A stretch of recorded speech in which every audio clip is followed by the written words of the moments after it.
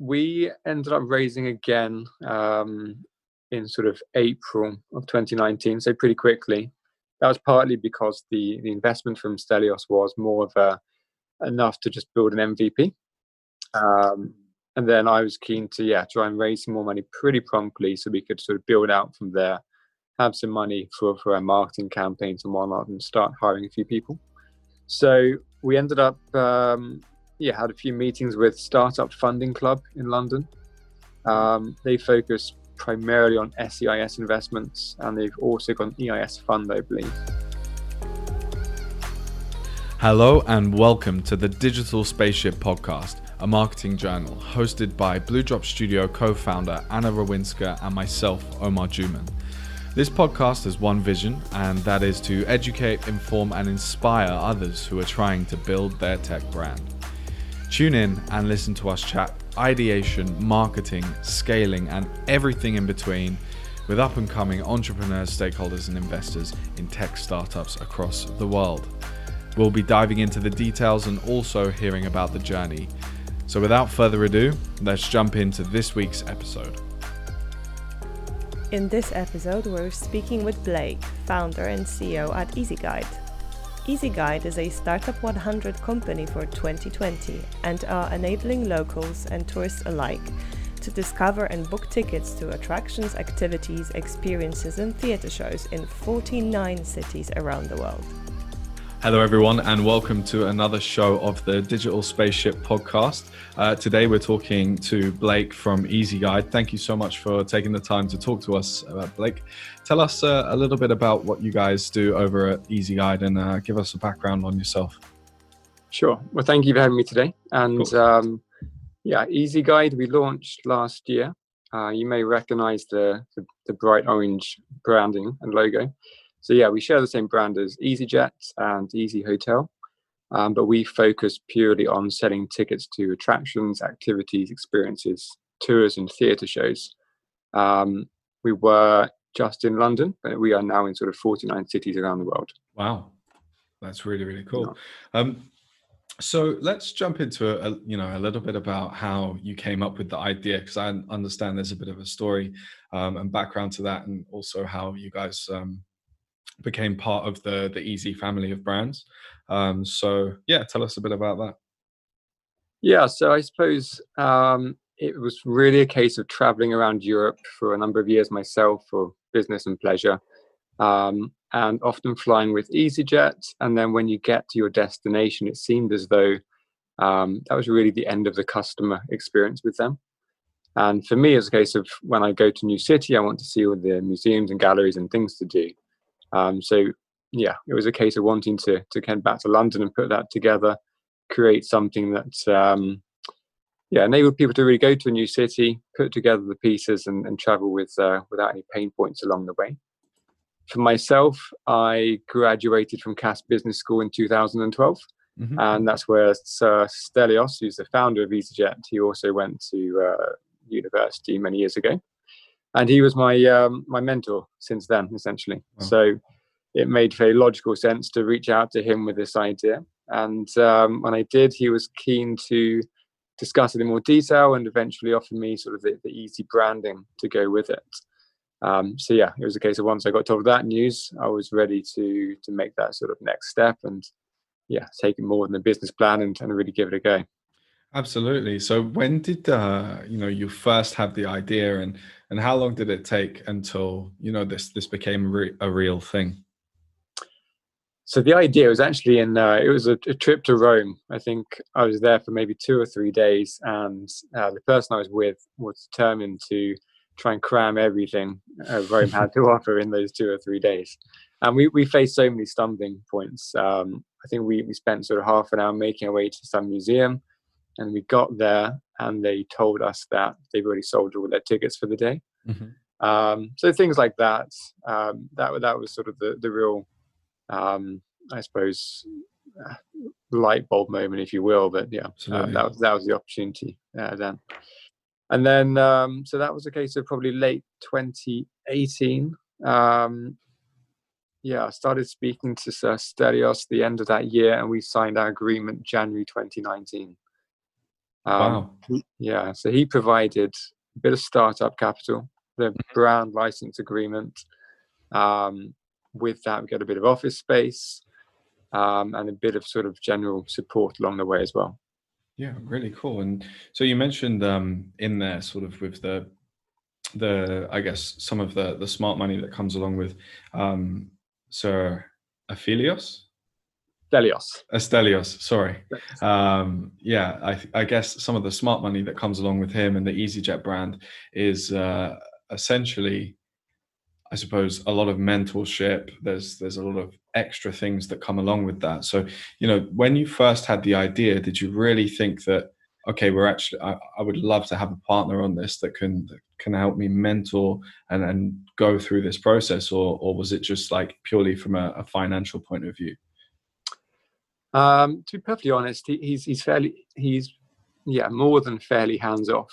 Mm-hmm. He's not in the game of sort of really sort of mentoring and managing things himself. So as much as it would probably have been useful to have a sort of someone guide you along that journey, mm-hmm. There have been sort of a lot of lessons for us just learning our way to get going. So we haven't really had that sort of mentorship to help us along the way, but I'd say that nonetheless we've done well with just learning as we go. Mm-hmm. You can learn from people who you've never met before, but they're just very curious about your business. People who have worked in the industry for many years. It probably does help because of the brand as well. When people see the brand enter their sector, they're very interested to sort of hear what's really going on and what your plans are. Mm-hmm. So we have had a lot of people reach out, sort of simply through LinkedIn or just going to various meetups. And they're great to give you sort of a bit of advice along the way. And the best thing is they don't really expect anything in return. They're generally just there to give you a bit of help and a bit of advice. Yeah, absolutely.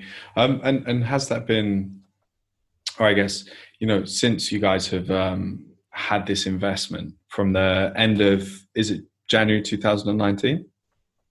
Yeah, so that was the first of a few investments we've had so far. Yeah. Okay, awesome. And what other investment rounds have you guys gone through? So we ended up raising again in sort of April of 2019, so pretty quickly. That was partly because the investment from Stelios was more of enough to just build an MVP. Yeah, absolutely. And then I was keen to try and raise some more money pretty promptly so we could sort of build out from there, have some money for our marketing campaigns and whatnot, and start hiring a few people. Mm-hmm. So we ended up, had a few meetings with Startup Funding Club in London. Mm-hmm. They focus primarily on SEIS investments, and they've also got an EIS fund, I believe. Mm-hmm. They were sort of our first institutional investor. And then that saw us through up until February this year. Yes. And then we actually secured a further investment, our largest investment to date, in February. And we've actually just closed another round last week as well. Wow, incredible. Was it tough getting that last round through, considering everything happening in the world at the moment, or was it? I mean, it's tough to raise money for any startup, let alone a travel startup during a global pandemic. Absolutely, yeah. That was a challenge. Well, congratulations on that. That sounds like a really difficult feat, but I'm glad to hear you guys overcame it. So, all right, I've got the picture of you guys being able to build an MVP around January 2019. When did you actually, or how long between receiving that initial investment and having a ready MVP to go to market was there? So I suppose when I received that, once we signed the agreement and we received the initial capital in January, I've got the business plan ready to go. I've got sort of the team ready to go in my head anyway.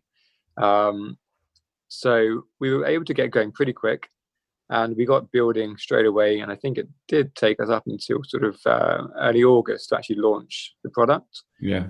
So a little longer than expected, but there were a few headaches along the way. So part of the issue was the fact that we ended up choosing a tech team or development team, which was a recommendation, and they were based in India. We went for them because they were the most cost-effective solution to get the MVP out. But there seemed, I guess, in hindsight, to be reasons why they were the most cost-effective solution. Yeah. So there were delays. The product, even the MVP, was not quite what we needed. So eventually, we had to sort of come back to what was initially our first choice of developers. Sure. And then they had to tidy things up, and then we went live. So we were probably delayed, unfortunately, by sort of a couple of months because of that. Yeah. Cool. I think that's definitely quite a tough lesson to learn, especially when you guys are pushing for that, I guess, first MVP to go to market. But I suppose at least the brand wasn't up and running and it wasn't a new product launch. So silver linings, I suppose. Absolutely. Yeah. Cool. So after having launched then, how long did it take you? I understand you worked with a development team and they were an external partner at that point. But, from launch, what did your internal structure look like, and how long did it take you to start building out these internal departments? So, worth clarifying, I suppose, that I am a solo founder with no technical expertise, so I don't develop the platform myself. Absolutely. So my role it's been pretty busy, but I suppose that's what anyone expects of a startup. They always say expect to wear many hats, and Yes. And I think I've really done just that. So yeah, I've helped oversee the development, but in terms of recruitment, marketing, fundraising, sales, accounting, that's all been myself. So Wow. yeah, there's been a lot of hats. Yeah, there's a lot of hats. I suppose in terms of really building out the team, though, that's been down to coming down just to hiring the right people, which is tough in itself. And it's especially tough when you're starting to recruit people and it's a team of one. Yes. So you have to try and it's hard to find the right person who wants to comfortably sit in an office with one other person, and really try and see things grow from there. That's pretty tough. I think what I found is it's so essential to get people to buy into you. Yes. And your idea, but not even just your idea, but the execution of it as well. Because that's obviously just as important as having the idea as actually executing what you say you're going to do. Yeah, definitely. So, okay, cool. So I imagine you work primarily with external partners at the moment for, that help you manage all of those different parts of the business to get this machine up and running. Yeah, absolutely. So we've got sort of a team of developers who are actually now based in Russia. They seem to be very good for us. Good. The latest funding is actually to bring some of this in-house, and the same with our marketing teams as well. We're looking to bring more of that in-house as well. Okay, interesting. So up until this point then, let's touch on the marketing. You guys, I guess you've been working with external partners. How has that relationship looked like, and what type of marketing have you guys been doing up until this point? So relationship-wise, I think we've actually dealt with through two different agencies. Well, one and a half different agencies, to be fair. And I think it's kind of like almost like a recruitment process for employees too. Reaching out to various agencies. I mean, they all look and sound great on their websites, and I mean the things they say are probably fairly similar. So it does come down to sort of the execution of that as well. Yeah, I think actually one part what the reason why there was half an agency was because they neglected to tell me until I really pushed them just how much of the ad spend they would be retaining for themselves. Oh my God. So this was actually a little bit new to me. I didn't realize this was quite how they made sort of their fee structure. Sure. So there's a sort of a retainer fee, and then on top of that, they'd also keep some of the ad spend every month for themselves. Okay. And when they finally told me after sort of a lot of back and forth emails, they said they were going to retain 50% of the ad spend. Oh, wow. And it wasn't even on a scaling level. So even if we spent £10,000 this month, and then £20,000 the next month, they still retain 50% for themselves. Wow. So that was a little bit of a huge frustration, and that's why there's half an agency there. And we moved on to somebody else. Yeah, fair enough. Oh, that sounds like a bit of a horror story. I'm sorry to hear that. It's not They're quite nice a to, big name as well, so I was yeah. very surprised when they actually told me. Yeah. um, yeah, it's a tough one. I guess it's such a competitive space at the moment. There's so many agencies out there that you can, there's tons of partners and a lot of people who are eager to work. And I'm sure with an idea like this, it's not going to be too difficult to start building out that internal team. But looking or shifting the focus towards, okay, I understand that you had an agency and you've mentioned about ad spend. So that means you guys must have been doing some paid advertisement across digital. What channels were you utilizing, and were you running any sort of like specific campaigns, or how did that look like? So I suppose that there are various different levels of the sort of the marketing funnel that we can enter at. Mm-hmm. We can start with, as on a very simple level, just things to do in London, for example. Yeah. And then we can go all the way down to sort of those with more intent. So tickets to Madame Tussauds today. Mm-hmm. So we really started, because we just launched in London as sort of the MVP. We just had to focus on London, obviously, and the London products. And we worked our way through the funnel, whether that's through Google Ads for certain terms, like I just said there, retargeting on social media platforms, and then expanding that audience. That was sort of the initial strategy, I suppose, from the outset, as well as building out our SEO content. But now, when we relaunch, probably fairly near term, we are keen to sort of explore the route of influencers as well. And we've also got sort of an affiliate partnership running as well. We've sort of got 300 partners working with us to sort of get the word out about our website. And incredible. Yeah. Cool.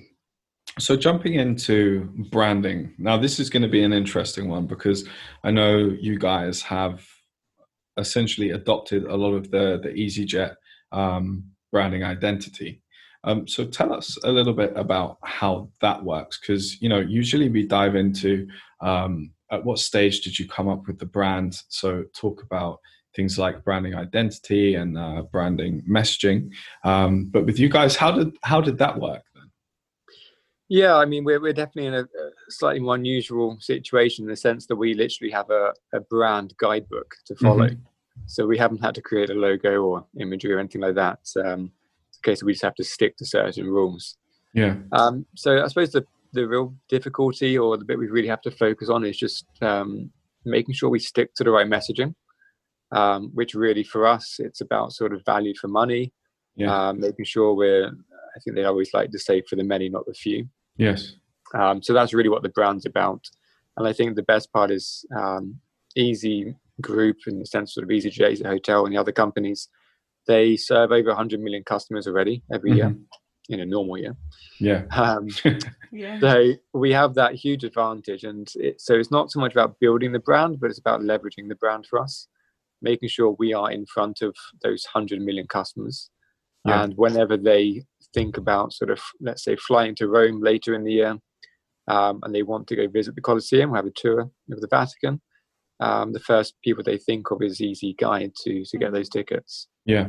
So that's what we've really been focusing on, more than actually building a brand. Yeah. Okay. I guess in some ways that's a positive, and in others a negative. It's a bit of a, I guess there's two sides to that coin upon adopting the easyJet brand. But I think that it's actually really, in a time like this where everything is so competitive, being able to lean on that slightly from a strategic point of view is probably incredibly beneficial to you guys, especially considering that this travel space is just so saturated at the moment, I feel. How are you guys, how do you feel that the landscape is? Do you think that there's space there at the moment to grow and expand? For other companies or for us? I guess both. I think for other companies, I think the market is far too saturated. Yeah. I mean, without the easy branding and sort of everything that comes with that, I don't think there would be an easyGuide here. Yeah. It doesn't really make any sense. I mean, there's some good players out there, and as you say, it's a fairly saturated market. So unless you have some sort of competitive advantage, I don't think it's the right industry to be jumping into and just hoping you can pick up some of the piece of the pie, essentially. But no, for us, I think with the leverage of the brand and as I said, the sort of 100 million customers that are already there, that gives us a very healthy advantage. And I mean, as an example of a way we can leverage that, we can look at introducing loyalty schemes for our platform, which our competitors do have. But when it comes to our customers redeeming their sort of loyalty points, we want to make sure they can actually redeem them on the likes of easyJet holiday products as well as easyGuide products. And that's something our competitors just can't do. Yeah, that's actually a really powerful card to play, I think. Have you guys implemented that loyalty scheme yet, or is it still to be built? This is the next, that's sort of one of the things that the developers are currently working on. Awesome. So in terms of, because we spoke a little bit about the marketing activity that you guys do, and you mentioned a variety of different parts of the funnel in which, or essentially the customer journey, in terms of actually booking out maybe some tickets in London. So do you guys do a lot of content creation? Because I understand, within the travel space and hospitality space, content is and when I say content, I mean like writing articles, writing reviews, recording videos and filming things, sticking that out on social media and your blog. And do you guys do much of that content creation game? So we've done a limited amount of it up until now. But yeah, this next stage of hiring to bring a few things in-house, it's really going to focus on just that. So yeah, our focus for over the coming sort of quarters is to really grow our organic traffic. Absolutely. And a lot of that is going to come from what you mentioned there, sort of writing up blog posts, things to do, and maybe not sort of just broad terms like things to do in London or things to do in Paris, but more niche terms and find some gaps where the content's a little bit lighter out there. And one thing I would like to actually ask about here is, so in terms of content creation, as you said, that's something you guys will be looking into. And actually working with a brand guide that's already there. I imagine it's quite a thick one as well, because there's probably quite a lot of information. Now, it can be a blessing, it can be a curse in some way. So going forward, is there a scope for flexibility on that? Do you guys see this as, okay, you have this foundation of the Easy Group as a brand, but obviously there's going to be maybe some avenues you're going to have to explore, like fully editorial content, specifically tailored to different platforms, or content approach. So is there flexibility to develop this brand further to make it more easyGuide and the Easy Group, or is that just going to be strictly sticking to what's in the book and following those guides in the future? Well, I think it's really a case of sticking to it, because I mean, the primary company that people recognize is easyJet. I think it's actually just fallen out the FTSE 100, but it's still one of the largest companies in the UK.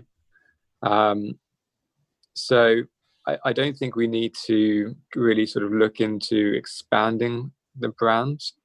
It's just a case of sticking to it. So as I say, we wouldn't want to find ourselves trying to offer sort of luxury packages. That's just not what the brand is here and what it's about. So I think, it's probably a case of just sticking to the brand. And I do think it's the power of the brand that we're really here for anyway. So I don't think we really want to amend it in the first place. There are some great stats. I think it's something like 90 to 100% of people in Europe recognize the brand. So it's one of the most recognizable travel brands. I think for certainly for now and probably the medium term, we're here just to sort of stick with it and just leverage it more than anything. Cool.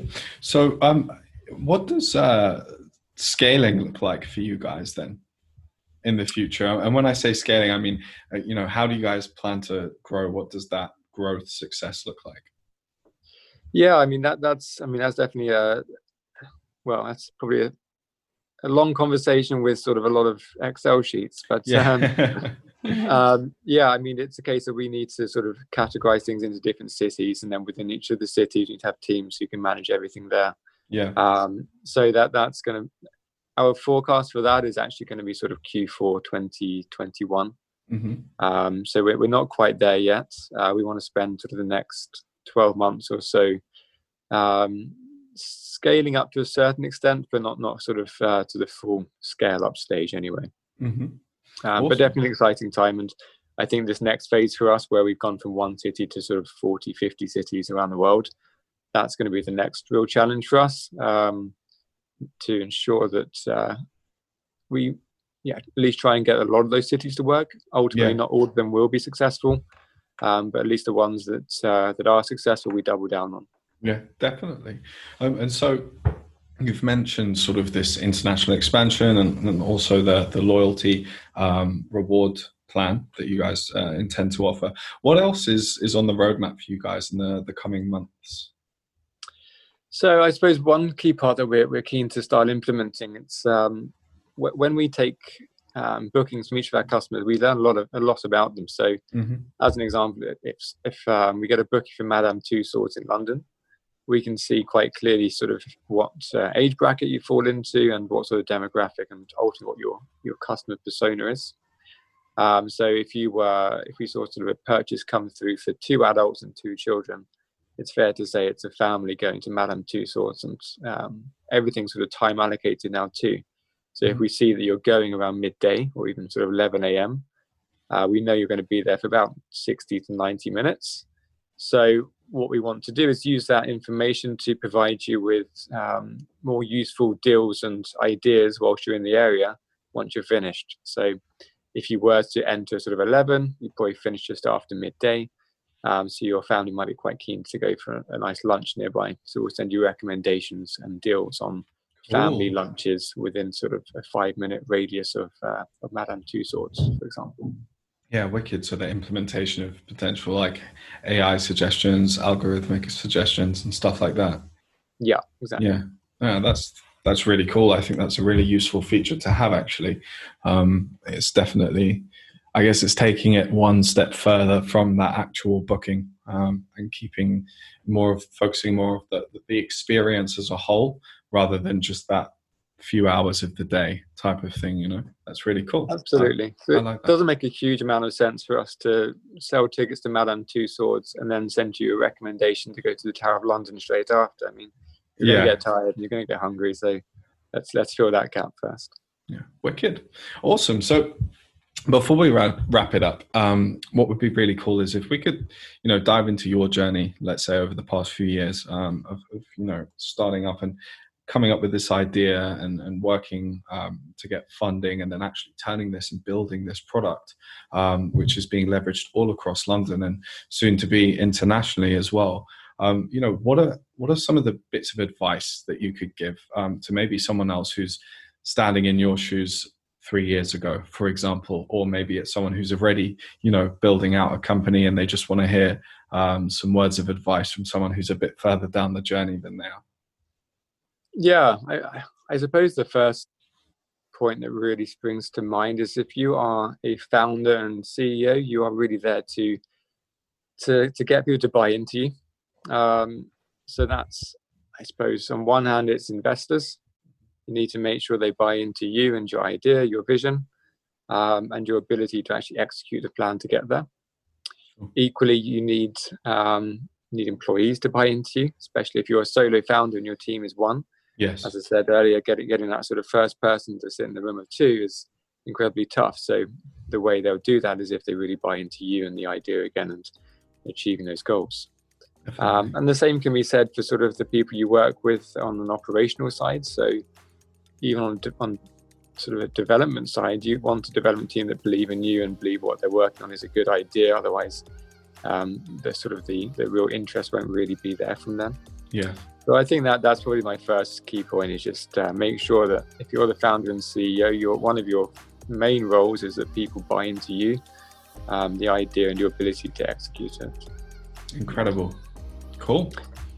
And one other thing as well, I think many people have probably read it or have it on their reading list, is the lean startup. It's a great methodology, and I think probably almost every company nowadays is probably using it. But it's so important when you actually read these things to do it. Yes. Don't read it, don't make notes, and then sort of half do it. Really try and stick to those sort of things. So they're great methodologies, and if you can stick to it sort of pretty accurately, it helps tremendously. So a huge thank you to easyGuide for speaking to us. You can find them online at easyguide.biz or follow them on Instagram at easy_guide. You're listening to the Digital Spaceship Podcast, a marketing journal by Blue Drop Studio, a digital marketing and creative content agency based in London, UK. We're on a mission to grow the tech brands of tomorrow with creative content and social media advertising. Check us out on LinkedIn and bluedropstudio.com or hit us up on social at HeyBlueDrop on Instagram, Facebook or Twitter. Your hosts are at Anna Rawinska and at Omar K. Juman. If you want to talk about digital marketing for your brand, drop us a line at hello@bluedropstudio.com. Thanks so much for listening, and we'll see you in the next episode.